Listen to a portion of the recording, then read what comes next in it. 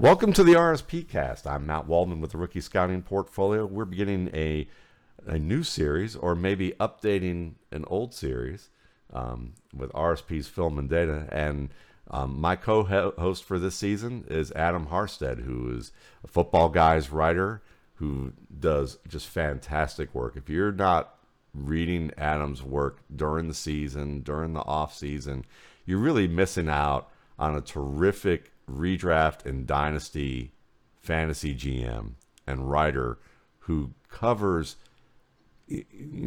broader topics a lot of times, with things like how to value suspended players in fantasy football, or who has more value, the shooting star type of player like Derrick Henry last year, or the steady producer like Ezekiel Elliott. He also does a weekly column during the season called Regression Alert. We're going to talk about regression today.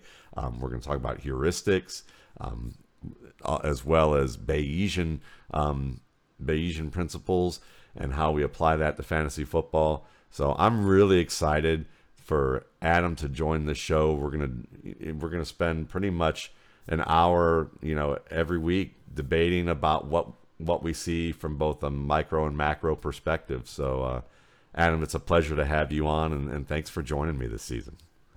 Yeah, I'm happy to. I mentioned when you asked me if I wanted to do this, that, one thing a lot of people don't know about me is I actually kind of like the sound of my own voice. I do like to talk, so it's usually pretty easy to get me into things like this. Well, we're approaching from the opposite angles, because people seem to like the sound of my voice, but I don't like the sound of my voice. My wife will listen to podcasts, and I have to leave the room. So,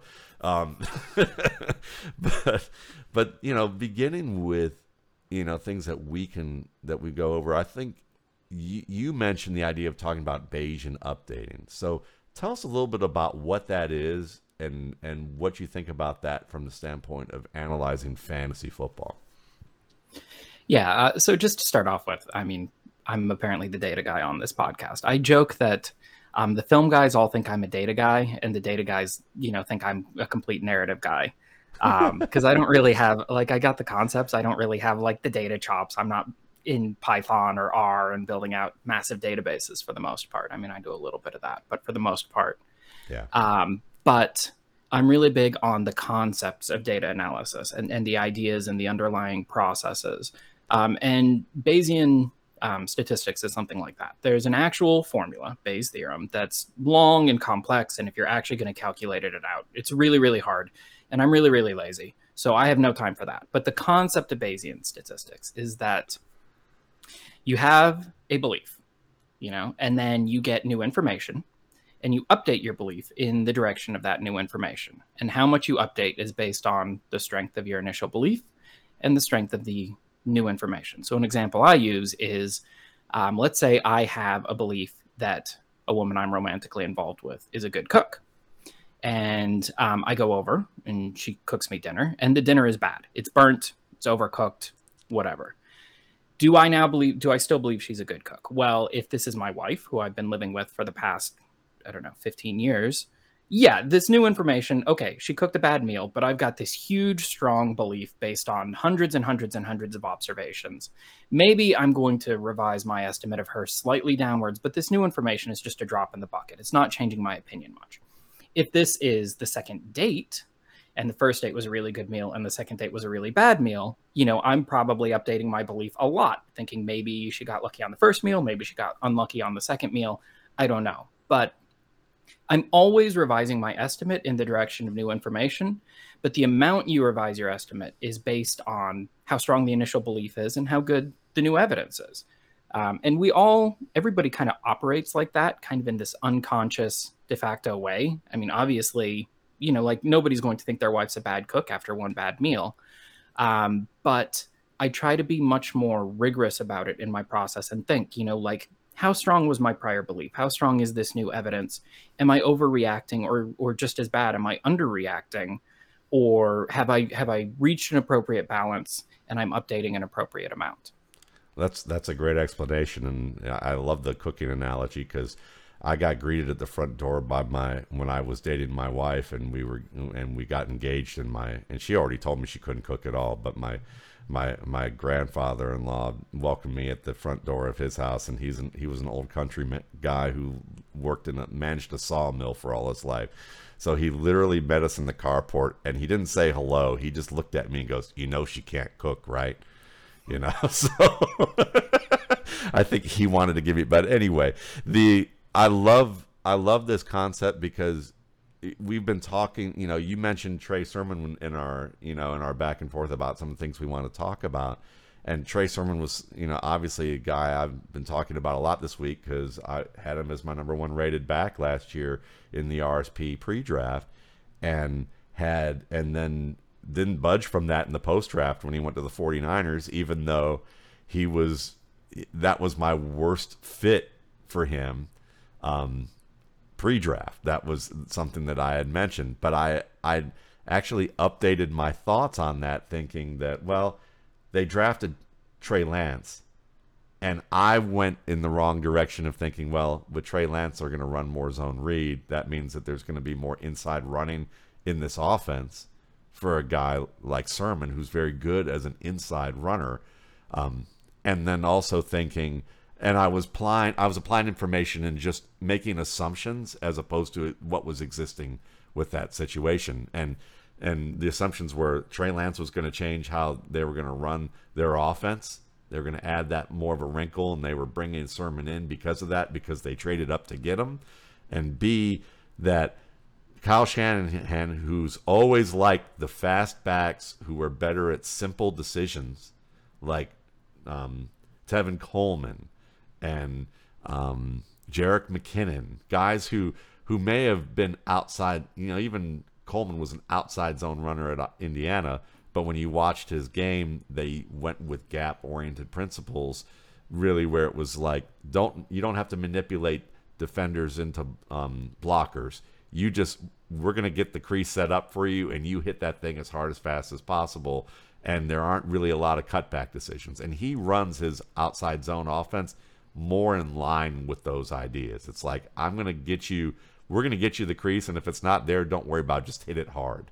You're going to make cutbacks where you can, but it's not as designed in the way that other offenses may have the design cram, cutback, or bounce.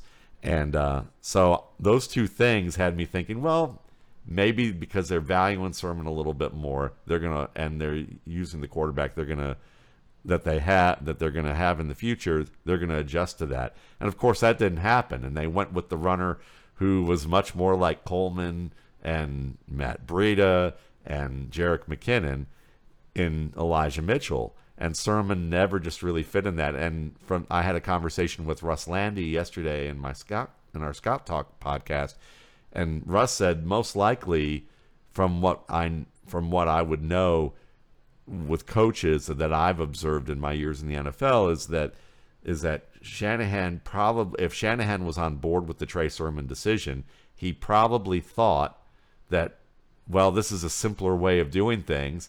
Sermon's a very instinctive runner, or a very prepared runner who makes a lot of decisions to manipulate defenders into blockers. Well, we can just tell him he doesn't have to do that, and then he can be able to just do things simply because we like how he breaks tackles. He's a rugged runner. He's a smart player, but he can just turn that part off of his brain. And my first thought was, you have someone who spent years preparing themselves to be able to operate at the speed of instinct. And I think this is the difference between what people think running backs do and a lot of running backs actually do, or any position that's in the middle of the field that has to process a lot of bodies around them at one moment. And that's that you don't turn that off. You've prepared yourself to the point that all the different things that you see, the stimuli that you have around you, you react to it with a prepared move or prepared movements, and you see information and you just instantly now think of doing those things, or you do those things without thinking now. But you've put all this thought into it so that it automatically happens. Just like an example you provided about valet drivers before our show that I'll let you bring up and talk about, but it's like that when you go from that perspective, he can't unthink that. That's all ingrained now. So you could even see him against the Vikings this past summer, where you could see him react to an unblocked defender and he slows down to cut back, and you can almost tell that he's like, this is what I would have done. I've been trying to work hard to unthink that, or to not react to that anymore, but he was still reacting to it, and it would slow him down. And you go, well, that was the right decision in theory for what you had learned how to do, but what Kyle Shanahan wants you to do, he was like, oh, I did it again. You know, it was that kind of behavior. And I think that they realized that he just wasn't a good fit. But for me, that's the thing. People, when he went to Philadelphia, people were like, well, aren't you so excited he's going there? They're a great offensive line, and Miles Sanders has some issues, and the fact that he's on the active roster and you had him rated as your number one running back. And I'm like, well, no. I mean, he has all these layers of things that are updated that you have to prove. Like, is he not going to overthink everything now that he's out of San Francisco, because he's spent a year trying to learn something new, and now he may lack confidence. He may be overthinking everything. He's now not a pick who they traded up to get. He's a guy that the Eagles tried to trade for before he was cut, but he was essentially cut with basically a reputation now in the NFL of a reserve who they're doing their Bayesian principles as well, in terms of, yes, we gave him probably a high enough grade that we want him to see that maybe this was just a bad fit situation. But we're not going to overspend, because obviously the 49ers asked for more, and we said, no, forget it. We'll see. We'll take our chances to see if he got cut. And he's number 4 on their depth chart right now. So that could change, because with running backs in a lot of situations anyway, teams, even a guy like Shanahan says, we don't really know what we've got in a running back until the regular season, when we see the actual way that they make decisions. And with, players playing at full speed with more complex alignments, more complex shifts and disguises, can they incorporate and integrate all their different skills into those scenarios and be productive? And so, Trey Sermon in 3 or 4 weeks could be the number 2 back, or if an injury, could be the number 1 guy. Or if Sanders falters, the same thing. So, but at the same time, like you said, I would tell people, I'm like, well, you may be disappointed, but I'm not going to just, I may think that given the opportunity, he could be the number 1 back in terms of in his class still. But now that we have this information, you can't just go that way blindly without, there's like no basis of logic in it at all. Right. The example you gave of thinking that San Francisco was going to start incorporating more concepts that were a better fit for Sermon, I think that's a good example of Bayesian reasoning gone wrong, yes, where it is evidence that drafting Trey Sermon and Trey Lance, that should cause us to update our beliefs in the direction of they're going to run more of these concepts. But you didn't give enough weight to the prior evidence of all of the years of Shanahan's history, where like that should have been like a small amount of weight. Here's a teaspoon of water rather than like a whole bucket full of evidence. Exactly. And that's and those are the types of things that you just kind of have to account for and learn, because I really, where I went wrong is I thought in Atlanta, he had Devonta Freeman. But in Atlanta, in hindsight, and this may still even be wrong in terms of the rationale, but the rationale I currently have is that, well, he was the offensive coordinator. They probably had him in the room thinking about that he wanted Tevin Coleman, and he probably deployed Tevin Coleman early on in that Super Bowl year when Coleman was a rookie, and Coleman didn't look good running outside zone, so they started incorporating gap plays for him, even though that was something he never really did, but it was the simpler version of running in terms of diagnostics. And they had a good center, and they had a good inside, interior line. And I could just imagine now that what probably happened was he wanted to use Coleman more. It wasn't working, and the coaching staff was like, listen, man, we know that Coleman's a talent. He could hit a big play at any moment, but our best runner right now, the guy we got to lean on and what our offense is really built on here, that's our strength, is what Devonta Freeman does on the inside. We're going to use him more, and we're going to pepper in, Coleman this year, and hopefully he grows into it. And it took him a couple years. And I thought, well, maybe he learned from that experience and thought, this is what we want. when in the reality was, as soon as he became coach in San Francisco, he started bringing in all these guys who were Coleman like, and that should have been a sign to say, no, he just now said, what I've got to do is make sure I have a really strong perimeter blocking unit. And he had Trent Williams and George Kittle and Kyle Juszczyk and big, strong wide receivers who were good blockers, who have like special teams type of skills.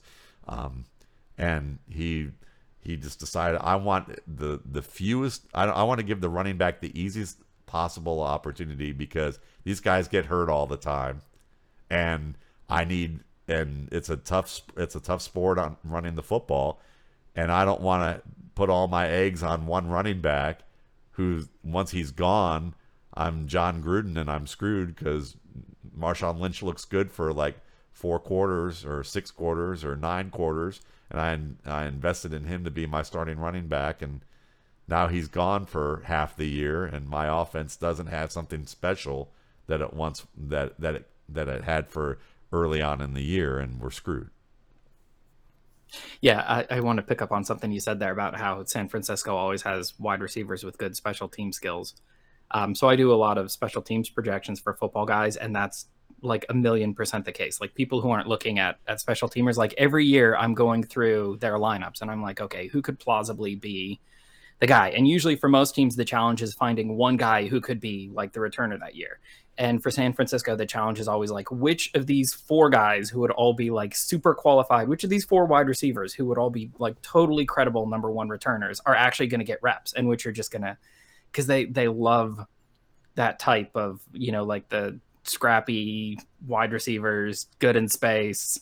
And it makes sense because they're a good fit for what Shanahan wants to do offensively. But like, they always have just this huge surplus of special teams caliber receivers. Without a doubt. So I'd like you to explain your approach with heuristics in fantasy football. Because it seems like that a lot of one of the underlying themes of your work is discussing this concept. So could you explain that to people who aren't really familiar with it, and re-explain it to me, who also is not as familiar as I probably should be? Yeah, so a heuristic is a fancy word for like a rule of thumb. Leaves of 3, let it be. It's a heuristic, right? Not everything with 3 leaves is going to be bad, but pretty much everything bad is going to have 3 leaves. The goal isn't perfect accuracy. The goal is something that's very simple and easy to execute that will have a strong track record. You avoid everything with 3 leaves in certain parts of the country. You're not going to get poison ivy, or poison oak, or poison sumac, or whatever. So that's a good heuristic. And there's been a lot of research. A lot of like analytics has pushed people away from heuristics. They don't want these vague, fuzzy rules of thumbs. I call it team heuristics versus team projections. Projection is not trying to say like, here's some rules of thumb about like who will be good. A projection is trying to say like, this is what's going to happen. This is the path through which it's going to happen. And I don't mean to knock projections, because we have 20 years of fantasy football history where we've evaluated all these different processes, and the people with projection-based processes consistently dominate, including a lot of our peers at Football Guys. Like Bob Henry wins a lot of awards, and he has a very projection-heavy approach. He's projecting what's going to happen. This player is going to do this because of this, and he's very successful with that. But I think I mentioned earlier that I'm just incredibly lazy, and projections are a ton of work. So I rely more on heuristics. So like in Dynasty, one of mine is, talented players usually get theirs eventually. Larry Fitzgerald, he was having that slump later in his career when Arizona's quarterbacks were terrible. But my heuristic is Larry Fitzgerald is a talented wide receiver. He's probably going to get his eventually. And what path that takes, that's more of a projections question. How is Larry Fitzgerald going to get his? What's his target share going to be? Who's the passer? What's that passer's yard per attempt average?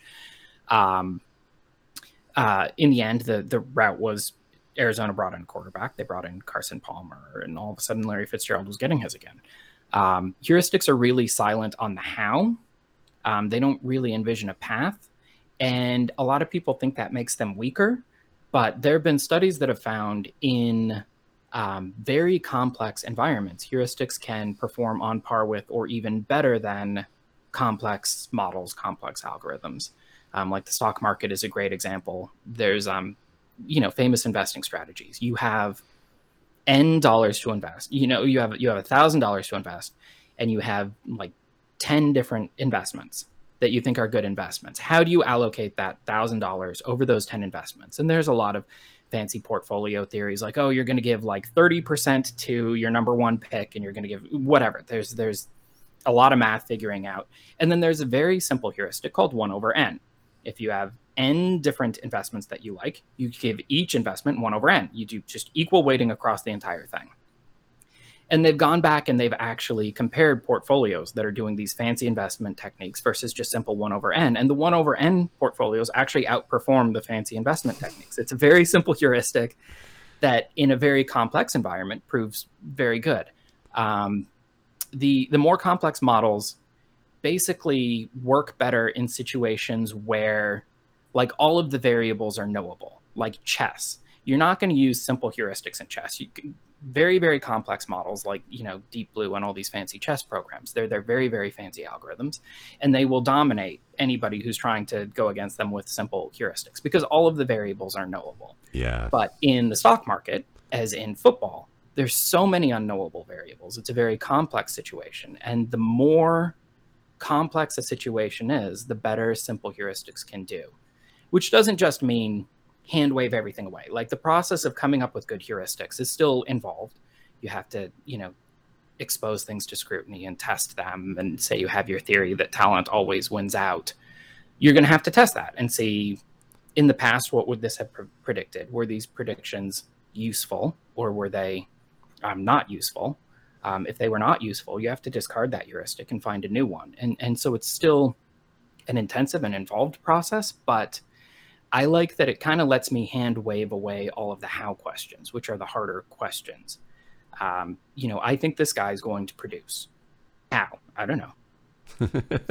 So what are some other than I've heard you talk about draft capital and talent? That's one I want to debate with you. But give me another one that's an example of a heuristic that you've used in fantasy that you found to feel like is effective for you as a fantasy GM. My big one in Dynasty, and this has kind of become kind of received wisdom in the Dynasty community now, but when I was hammering on it years ago, it was very much not the norm. The rule is in rookie drafts, you should draft for talent and you should trade for need. If you have a team that has 8 amazing wide receivers and you're on the clock in the rookie draft and the best player on the board by far is a wide receiver, draft the wide receiver. It doesn't matter if you need a running back. It doesn't matter, okay? Because you can trade some of your other wide receivers to get that running back. But you want to maximize the total amount of value on your roster. So draft for talent, trade for need. And I was talking about how you kind of want to expose heuristics to scrutiny. I was going back through, history, past draft results in some of my fantasy leagues recently, and I was looking at one league in particular, and we had our startup draft in 2013, our first rookie draft in 2014. And I realized in that entire span, I have not spent a single top 30 rookie pick on a running back in that entire span. I've had, I think, like 12 first-round picks, and 11 of them went to wide receivers. I did take Noah Fant one year because it was a huge, huge tight end premium. And it's not because I hate running backs. It's because I'm usually drafting in the back half of the first round, which that was not a humble brag. That was just a brag. But I'm usually drafting really late, and the talented running backs are usually going really early. So when I'm on the clock, the most talented player is usually a wide receiver, or the guy who I think is the most talented is usually going to be a wide receiver. And somebody asked, okay, but what does your running back core look like? Is your running back core trash?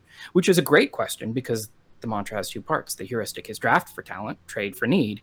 Even if I'm successful at drafting for talent, and I have been, I've landed, Michael Thomas and Devontae Adams and Calvin Ridley in the late half of the first round.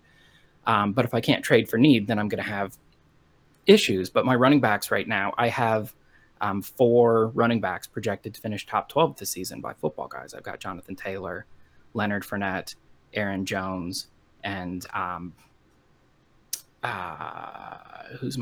Eckler. Yeah. And I traded for all of them. All of them came in trade, usually trading those talented wide receivers that I drafted in the late first. Like I drafted Michael Thomas in the late first, and later traded him for Alvin Kamara. Draft for talent, trade for need. I think that's great, and it's funny. I arrived on that conclusion through bad experiences in in a dynasty league that I was in. I've been in for probably 12 or 13 years, and it started off a strong team, but I drafted the team in a win now situation. I had the likes of Peyton Manning and Marshawn Lynch and Antonio Gates, and those were three players I got rid of way too early in each of their instances and blew up my team way too early. And so I wound up for about 3 or 4 years in this dead zone of, that middle area as a draft pick where you're not quite a playoff contender, but you're not bad enough to get a top pick. And I had my only player that was decent was Russell Wilson, and so what I ended up doing was, or I had more decent players, but I had decent wide receivers and Travis Kelce and Russell Wilson. And so it was a full IDP league, and I realized that I could build through waivers to get IDP players. That's generally something that a lot of people can usually do in a lot of leagues. So I was able to do that, but I couldn't get running backs. They just would never fall to me. So I realized, well, what do I need to do? And it's like, who are the players that I keep seeing having the most value?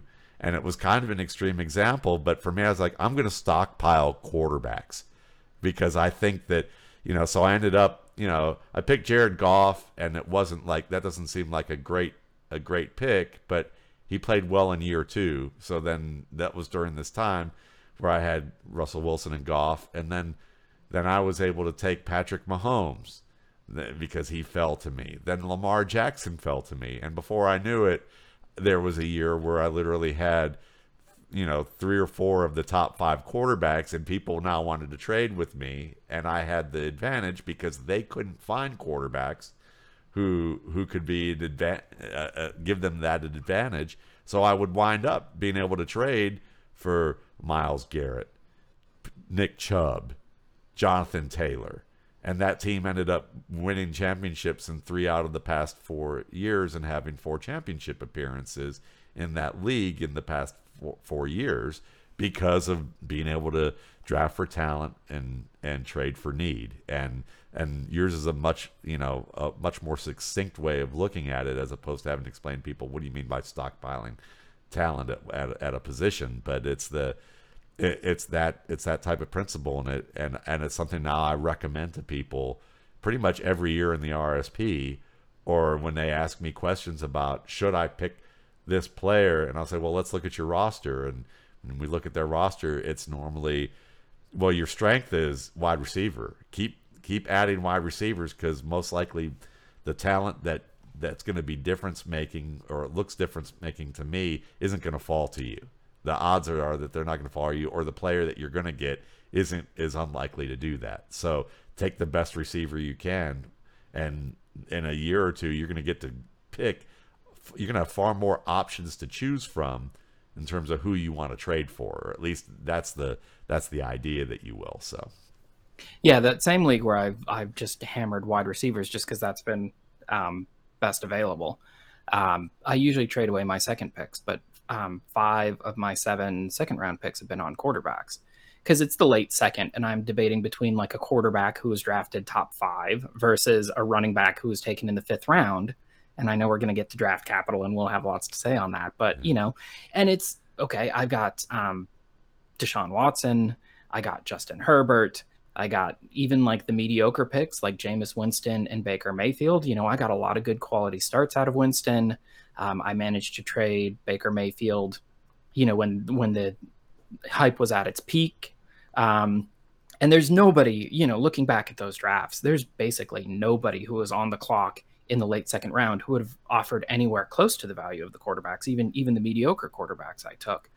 And so, I've already got 2 good quarterbacks. I'll take a third. That's okay if that's the best talented player, because in the long run, if a guy's on your bench, it doesn't really matter how many points he's scoring. It doesn't matter what he's doing. He's on your bench. It doesn't matter. There's no award for having the highest scoring bench. Guy on your bench, his only job is to gain value, and to either make his way into the starting lineup at some point in the future, which talented players are more likely to do, or to give you something to trade for points at a position you need, which talented players are more likely to do. They're more likely to gain and hold value over the long term. So, is there a time that you like to trade players or don't like to trade players? Because I'm just curious if you've put any thought into this and if there's anything worthwhile thinking about on this level. Because it seems like more and more, I don't like to trade before a draft. I don't like to trade before the season begins. And I feel like that if I do that, it's because someone is that person has emotions built up to where that now they're skewing their value of a player. So, someone offered me Myles Garrett just before the season started, and the deal they offered me, it was just too good to refuse, so I took it. But if there's a player that I want to get rid of, I don't really want to try and offer that player before the season starts or before the draft, because I feel like that I'm letting my emotion play into, I'm overvaluing players that I want who I haven't seen enough yet in the NFL space, or I'm undervaluing a situation that I haven't seen enough data on, during when the season starts. So I feel like I'd rather be in a situation where maybe our emotions are not skewed, mine or my trade partners, about what we're doing at the negotiation table. And I feel like during the year it's a little easier to say, all right, we've seen this much from this player. Your team isn't good. We know my team is. We know what we both need, and it's just clearer, and it feels like a more of a win-win-win situation as opposed to a win-lose type of deal. Am I reading too much into that, or does that make sense? What are your thoughts on trading and when to do it, or do you don't even think about that type of a factor? Yeah, I usually try to focus all my trades sort of on days ending in Y. Um,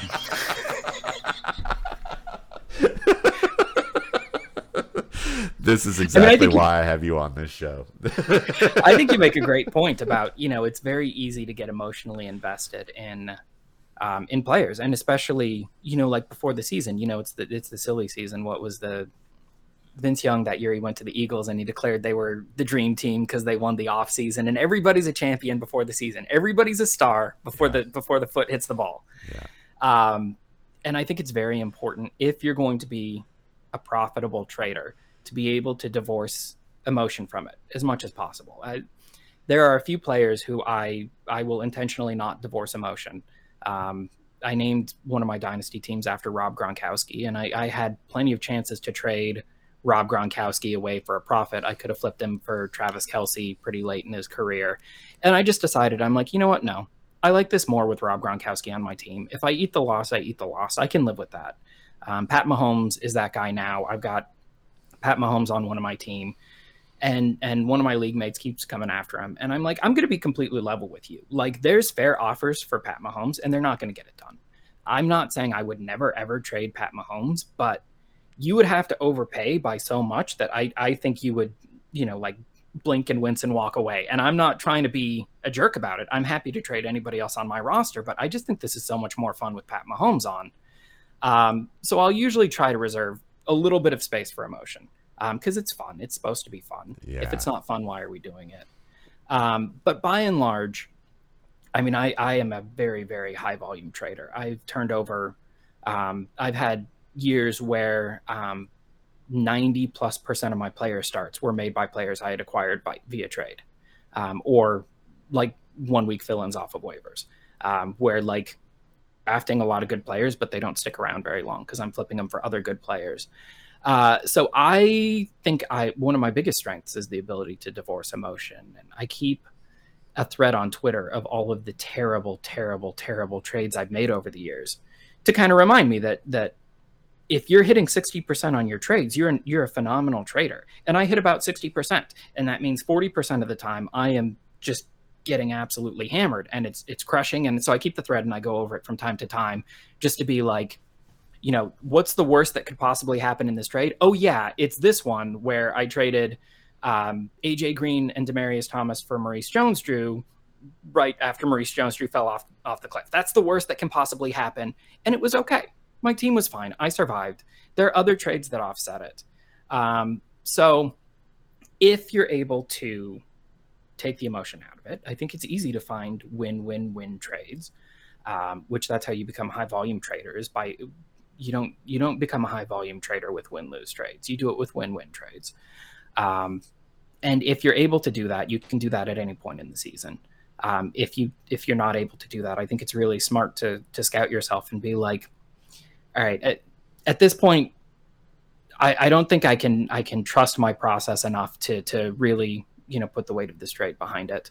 So I'm going to take a step back, and then when I'm in a better place, I'm going to come back and I'm going to try this again. Yeah, and that's kind of where I'm at. I'm a low volume trader, and I tend to trade for need when I feel like my team is at that point where I need that one or two more pieces, and it can really put me in serious contention for a title. Then I try and build in other ways to do that. But the downside of that is that you can be too patient. And wind up in scenarios where you have a team that's near that window, but it never gets over that window if you wait too long and you don't take some of those chances to acquire talent that you think can make that change. And so, it's probably, it makes sense. And usually most of the best dynasty players I know are high volume traders. I think that there's something to that. I've seen success with both approaches, but if you're not going to be trading at high volume, your other processes really need to be on point. Yeah. And also, I would say probably most of the worst dynasty players, are probably also high volume traders. Because if you're a 60-40 trader and you're doing a lot of high volume trading, you're going to wind up with a juggernaut roster. And if you're a 40-60 trader and you're doing a lot of trading, you're going to wind up with nothing. Yeah, you're going to wind up with a lot of number one picks going to other teams because you traded them away in advance. Yeah, I'm in a league, the same league. There's a guy who literally has owned the draft for the past 3 or 4 years, and he continues to own the draft. He has almost everybody's first round pick but mine. He had and a lot of the second round picks, and his roster just continues to churn every year. And that whole idea that he's going to own the draft, pick all these great players, and be a great team in 3 or 4 years. Well, I think it's been 6 years now, and he's still churning through players because he hasn't made good trades and he hasn't picked good players that have or picked players that have worked out at least. And so there is that downside for sure that can happen. For a while, I thought the market on draft picks was way too soft. And so I went through like a 6 or 7 year phase where I was the guy who was owning the draft.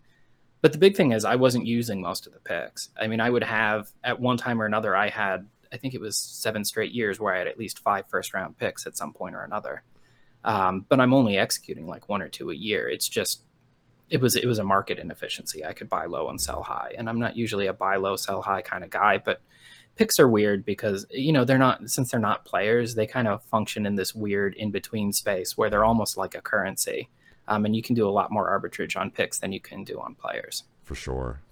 So let's talk about the value draft capital, because I've seen you talk about the idea of, if the NFL has picked this guy early, that when you look at, the early picks, or you look at where these players are picked, it tends to bear out into production. And I want to talk about this a little bit more because I've often give a counter argument to this, talking about that it's really more reinforcement of their risk management principles of how they create draft capital. And talent is a factor, but it's not necessarily the factor. But at the same time, if you're going to play fantasy and you're going to be a fantasy GM, it's one of those things where I say it's kind of more an argument about how you define talent as opposed to maybe defining opportunities to production. And I say there's a difference with it, but for the average fantasy GM, following draft capital, I think works. But as a talent evaluator, I tend to say, no, that's not all talent. In fact, talent might be one of 10 things that they look at to determine draft capital. So I want to get into that, but I want you to talk about what you've looked at with that, or do you want me to present mine first? I don't care. Either way, we could do. Oh, we don't disagree in the slightest. We're Okay. 100% on the same page on all of this. Okay. I think the big difference is we're just optimizing for different things. You know, you're on the inputs end of the scale and I'm on the outputs end of the scale. I think for a scout, draft capital is not really meaningful. That's not a meaningful input into your process. Right. You know, you're looking at you know, traits and abilities and skills and fit and things like that. Those are meaningful inputs. I'm not scouting. I'm not making recommendations to teams as to who they should start. I'm making recommendations to fantasy GMs about who they will start. Yeah. And you're absolutely right that the great confound in production is who the coaches give the ball to. And they're absolutely biased towards giving it to high picks. But from a fantasy perspective, it doesn't matter why the guy's getting the ball. It just matters that he is. Yeah. So I'm 100% on the same page with you. There's tons of talented players. You look at Tom Brady. Tom Brady was a 6th round pick. If Drew Bledsoe never gets injured, it's entirely possible, maybe not likely because Tom Brady is so good, but it's within the realm of possibility that Tom Brady would have washed out of the NFL after 4 years and nobody would remember his name today. And if they did, they'd think of him as a career backup who couldn't get a second contract. That's entirely within the realm of possibility. And it's also within the realm of possibility that there are other 6th rounders who we don't remember today, who washed out of the NFL. And if anybody remembers, they only remember him as a career backup who could be maybe not the next Tom Brady, but, you know, potentially Hall of Famers. We've had lots of Hall of Famers come from 6th, 7th, 8th, 9th, 10th, 11th, 12th rounds, undrafted players who are obviously very, very talented. And that should be the canary in the coal mine that tells us that talent is not limited to the early rounds. Whereas playing time much more is limited to the early rounds. Yeah, and it's a good example is if I don't have a sudden death and I end up on a deathbed, I will not be recanting my idea that Cedric Pearman was a talented running back who, you know, and based on my thought that from what I've scouted him, the fact that he wound up on a team with Willis McGahee and Ray Rice at the time that Ray Rice was emerging and got cut very quickly, passed through Detroit, passed through Cleveland and wound up in Cincinnati, who used him on special teams, and he became a Pro Bowl special teams player. And then Jay Gruden inherited him and kept drafting running backs because he had him labeled as a special teams guy. And then when they needed Cedric Pearman to come in and play, he flashed that 4.3 speed, he flashed that power, showed the receiving skills, good vision, and had some big games when they needed him due to injuries. And at the end of the game, at the end of those 2 weeks, the media was asking about him. He said, we really didn't know what we had in him. And that would be my example of a player who can fall through the cracks, talent-wise, due to draft capital, due to how coaches and teams, you look at the look at the Jaguars, and Doug Marrone literally had to ask the GMs and the operations staff for permission to allow James Robinson to compete for meaningful reps on the team before they opened up that competition. There has to be an agreement between coaches and the people who sign, literally create the contracts and determine how much financial expenditure they're going to put into this player. And so money drives a lot of these things in terms of number of reps and stuff like that. So that's kind of where I look at it. But when people say, well, then what do you do about it? I said, well, still at the end of the day, if you're a fantasy GM, the simplest way to look at it is these guys are going to get the opportunity. So draft capital drives opportunity, Yep. And that's kind of where I look at it.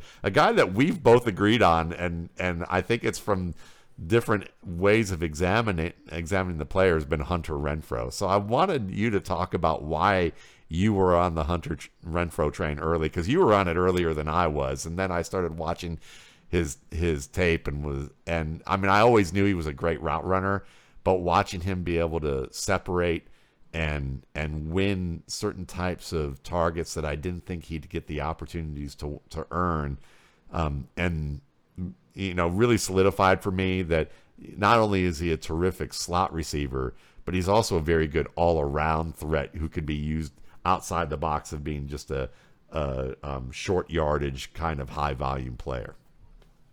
Yeah, so I actually was not on Hunter Renfrow early, and I should have been, because one of the things that I found over the years, I joke that, Matt Waldman spends 1,000 hours grinding tape just to tell you Hunter Renfrow's good. I did it, and I looked at a spreadsheet for 30 seconds, and I could have told you that. But the reality is, you spend 1,000 hours grinding tape to develop a scout's eye. And then once you have that eye, you can probably tell relatively quickly and in a relatively short time which players are good. Yeah.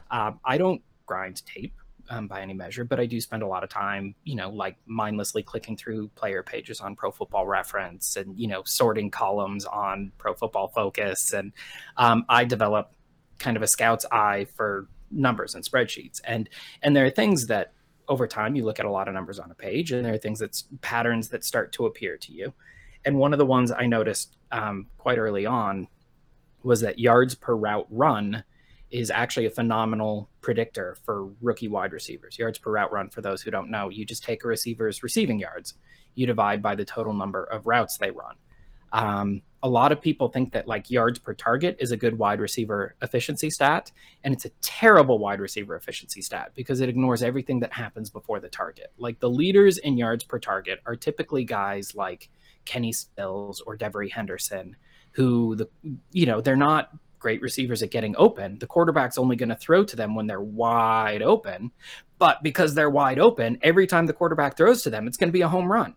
And that doesn't mean high yards per target doesn't mean they're a good receiver, because they might run 200 routes to get those like 4 times when they're wide open.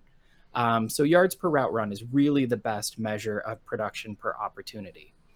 And it's kind of like the gold standard stat. Like a lot of stats that people love just are not very good, not very predictive.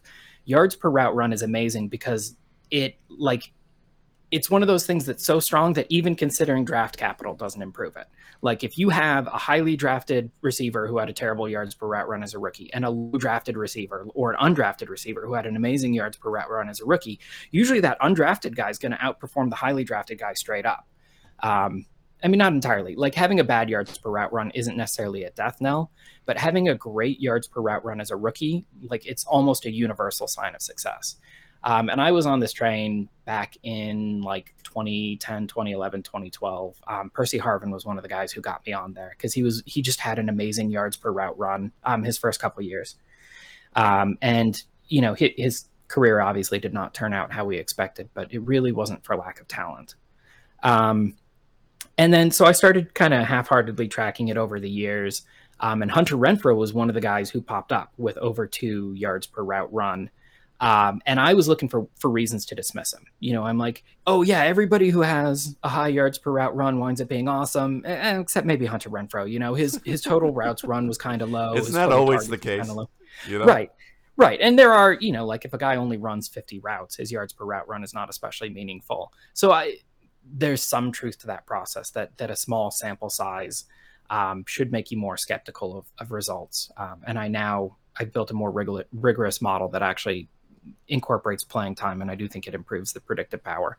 But Hunter Renfrow had like 2.1 yards per route run as a rookie. The threshold I usually look at is 2.0. So he should have been setting off alarm bells in my head saying like, hey, maybe this guy's going to be someone. Like some other late round undrafted type rookies who made that high yards per route run list as rookies were guys like Stephon Diggs, Tyreek Hill, Doug Baldwin as a like pure undrafted player who had like no hype after his rookie year, like giant neon flashing letters based on yards per route run that like this kid has talent, this kid can play. People think that there's a lot of development going on in the NFL, but a lot of times talented wide receivers are talented and productive in year one. They just earn trust and playing time. Yes. So I've since the miss on Renfrow, where I should have been more on him and then I wasn't. I kind of came around to him earlier than consensus, saying like, I think I can dismiss this, but I'm not sure I can dismiss it. So like speculatively, maybe send out some offers on Renfrow just in case I'm wrong in dismissing it. And I think that was definitely the case. I think I was wrong to dismiss that result. And partly as a result of Hunter Renfrow, I've kind of made that model more robust. so that I can, when the next Hunter Renfrow comes along, I'm not going to be quite as dismissive of him. Yeah, and I think and you were still earlier on it than most, and I think that from a scout's point of view, what you touched upon about talent and about you know talented wide receivers were talented when they entered the league. They just needed some time and the trust of their quarterback, and part of the trust of their quarterback is, I think, when we think about the word talent for that, is they were talented at being able to run the mechanics of the routes. They had the talented athletic traits and profiles. They were also someone that we knew within time, like Devontae Adams was talking about this year, about how when he came to Green Bay, he wasn't worried about the physical end of playing football at the NFL level. He wasn't intimidated by the athletic ability of the corners or the techniques of the corners or the techniques that he had. He said it was really about, it took him a few years to understand how to be on the same page with a quarterback and with reading the varieties of coverages that he deals with at the NFL level that are more complex, or the defenders play them with a greater level of savvy to disguise them or to bait defenders. And he had to learn what to study as opposed to necessarily, he knew how to execute. He just didn't know what to execute and when. And that took the most time for him. And that's indicative with a lot of receivers who are young. So the talent's there, but it's about, you said, like, developing the trust, and that's the mechanics of part of that is, being able to make the right adjustments and think the way that the quarterback does. I've talked a lot this week about Romeo Doubs and how Aaron Rodgers said he keeps making a wild play every day in camp, but then by the end of camp, he's like, these young players, didn't mention anybody by name, but Doubs had to be one of them. These young players, they got to stop making mistakes or they're not going to see a lot of playing time. And then suddenly all the people who were off Sammy Watkins even being on the roster and are like, Sammy Watkins is producing well in real football situations and is likely going to make the team. And yes, fantasy players are going to say, well, is he going to stay healthy enough? Because when he's healthy and plays at least 13 games, at least 3 out of the 4 years he's done that, he's been at least a wide receiver 2 in 12-team leagues, 12-team 12-team formats. And, and the big question is, can he stay healthy? And then he can be a player enough that you feel comfortable enough with his production week in and week out to work with him. And I know that's an area that we can talk about too, is consistency and whether that really bears out, because you've had some good thoughts about that too. I'd love for you to end on that, is just discuss about, is consistency a thing? Is that something? I know it was something I explored early on, and then I just abandoned it because I felt like there's nothing predictive about it. I'm just reporting how consistent the player was week in and week out to perform to a certain bar of fantasy performance that we could look at. I used to look at the averages of what a running back two fantasy points per game was, what the at least the low end, like the running back ranked guy who was ranked RB24, what his number was, what his tier of points were over a 5-year average or a 10-year average or a 7-year average or 3-year average. I would look at those things and then look at, who was the running back 12, who was the running back 3, and kind of tier it by elite, low-end running back 1, mid-range running back 2, low-range running back, and do it for every receiver like that and every position like that, and just kind of report how many games they had over the past year or 2 years. But there were so many variables with that, and there was nothing that I could really explain from it that was going to be anything meaningful from what I could see with that perspective. So I just stopped doing it because I just felt like it wasn't, all I was doing was giving people false hope about about consistency of performance. As opposed to, because when you report some past information, but you don't really have anything that's driving that is an insight that people can take away, that is extremely reliable. I just felt like I was selling false information when I started doing it early in my career, and I just said, yeah, forget this. And I remember you doing some work with the idea of consistency and saying, well, really, if they score points, they score points. Yeah. Well, and I mean, I would like to draw a distinction. I mean, I like a lot of your work. I was mentioning earlier, about Draft Capital. There's a big difference between the kind of work you're doing and the kind of work I'm doing. You're much more process-based. And I think in terms of processes, consistency is wildly important. If like earning a quarterback's trust, if you're where you say you're going to be every single time, the quarterback's going to trust you to be there. Yeah. If you're where you say you're going to be 70% of the time, quarterback's not going to take that risk. Consistency of processes, wildly important. Yes. I'm much more outcome focused. I don't really care how that happened. I just want to know what happened. And consistency of outcomes is completely pointless. Yeah. First of all, consistency is not predictable for the most part. There are some minor predictors, but they're mostly just nibbling away at the edges. Like 90% of consistency is just going to be random chance. It's going to be unexplained. Secondly, consistency is not consistent itself. A great example of a guy who's considered an inconsistent wide receiver right now would be someone like Tyler Lockett, who has these huge blow-up games and then disappears for long stretches. And that's the narrative. Tyler Lockett is one of the most inconsistent receivers in the league in terms of outcomes. But for like 3 years, Tyler Lockett had the highest rate of like any player in the NFL of scoring exactly 1 touchdown. Never scored 2, rarely scored 0. He was getting you like 1 touchdown a week. Like every other week, he got you 1 touchdown. He was like the most consistent wide receiver in the league, and now he's known as the most inconsistent wide receiver in the league. Did Tyler Lockett change? No. Consistency is not predictable. It's not consistent. And then thirdly, from a fantasy perspective, it just doesn't matter. Even if it was predictable and it was consistent, it doesn't make a difference. The idea is, would you rather have a wide receiver who scores 10 points every week or a wide receiver who scores 5 points 3 times and then 40. And then, 40 the next, And the reality is, in order for that to matter, your fantasy game would have to be within 5 points and you'd have to be on the losing end. Because if you lose by 12, it doesn't matter if your consistent wide receiver got you an extra 5 points. It just doesn't matter. Yeah. And the vast majority of fantasy matchups are just complete blowouts. They're walkovers. Even between 2 closely matched teams, one team's going to win by 40. And it doesn't matter. The blow-up game has a chance of turning the tides. The consistent game, by and large, won't matter. And then another point is consistency. If you average together a bunch of inconsistent things, you get a consistent thing. It's portfolio theory. Some mentioned this offseason that they would rather have 2 running backs who had been very consistent in 2021 over 2 running backs who had been marginally more productive but wildly inconsistent in 2021. And so I looked at it and I said, okay, well, if you say you had one guy had a backfield of the 2 consistent guys and one guy had a backfield of the 2 inconsistent guys, the 2 inconsistent guys would have outscored the 2 consistent guys like 11 out of 16 weeks.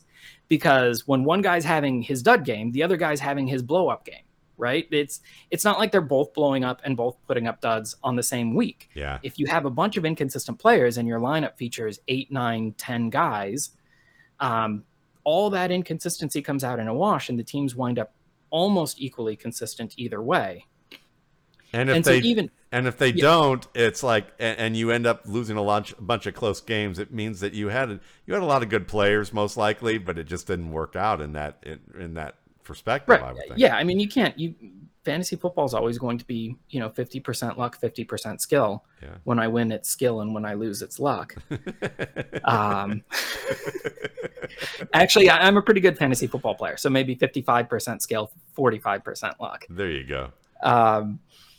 But yeah, so it's not really valuable. And then the kicker for me is, even if this was valuable, even if this was predictable, even if this was consistent from year to year, even if it mattered, right? The best way to make a consistent or inconsistent lineup is not drafting consistent or inconsistent players. It's stacking or counter stacking. Like if I pair a consistent quarterback with his consistent wide receiver, the result is going to be inconsistent because when the quarterback has a big game, the receiver is going to have a big game. When the quarterback has a small game, the receiver is going to have a small game. Their results are, it's called, serial correlation. And so that will increase the variance in my roster. If I pair a quarterback with his running back, it's going to be the opposite effect. So even if I cared about consistency, which to be absolutely clear, in case I haven't yet, I don't even consider it. It's not worth considering. Me neither. Except in, like DFS. This is why stacking is so big in DFS. Or like the really big, like Best Ball Mania tournament where your goal is to be first out of 100,000 entries. If you want to increase your variance there, doesn't matter which players are consistent or inconsistent. Just stack or do counter stacks or run backs or whatever. I love it. This has been a fantastic conversation. I'm going to be looking forward to this every week throughout the year. And I want to end this on with one more question. How did you become a Denver Broncos fan? Because it seems like everyone I enjoy doing podcasts with is either a Steelers fan or affiliated with the Broncos on some level, emotionally or work-wise, like Cecil Lammey. And it just amazes me that the two teams that I can't stand to root for, or I like to hate, are the Broncos and Steelers. And I always wind up having the most enjoyable podcasts with people who were fans of those teams. I've become much less of a diehard fan over the year, but Sure. the reality is I was born in Colorado Springs, Colorado in 1984. So, like I did not know life without John Elway until I was, 14, 15 years old. So yeah, I grew up a Broncos fan, watched him win a lot of games, watched him win a lot of Super Bowls. As you get more into football, analysis, and I think you can speak to this too. A lot of people, they don't lose their passion for the game, they don't lose their passion for the players, but they kind of lose their passion for specific teams. All else being equal, I'd rather the Broncos win on Sunday than not. It'd be nice to get another Super Bowl. Although I realize that our franchise has been blessed with an embarrassment of riches, and I don't, a lot of people are losing their mind after going so long without making the playoffs. But I feel like I'm still way out ahead in terms of like fan payoff over my life, so I'm not even sweating it. Yeah, they're an awesome franchise, and they have a fantastic history, and as much as I hate to think about it, John Elway was an absolutely fantastic quarterback, and I got to see him play a lot because my father lived out there, so I was out there watching. And often saw a lot of training camp coverage and footage and during those years for sure. So, but anyway, this was a fantastic, great conversation. All I can think of is the word fantastic right now. I don't know why, but actually I do, because the past 60 minutes. So, you can find Adam Harstead at Adam Harstead on Twitter. And also, of course, at Football Guys does great work. We're going to give it maybe kind of a different adjective at this point. And stay tuned for next week. Thanks again.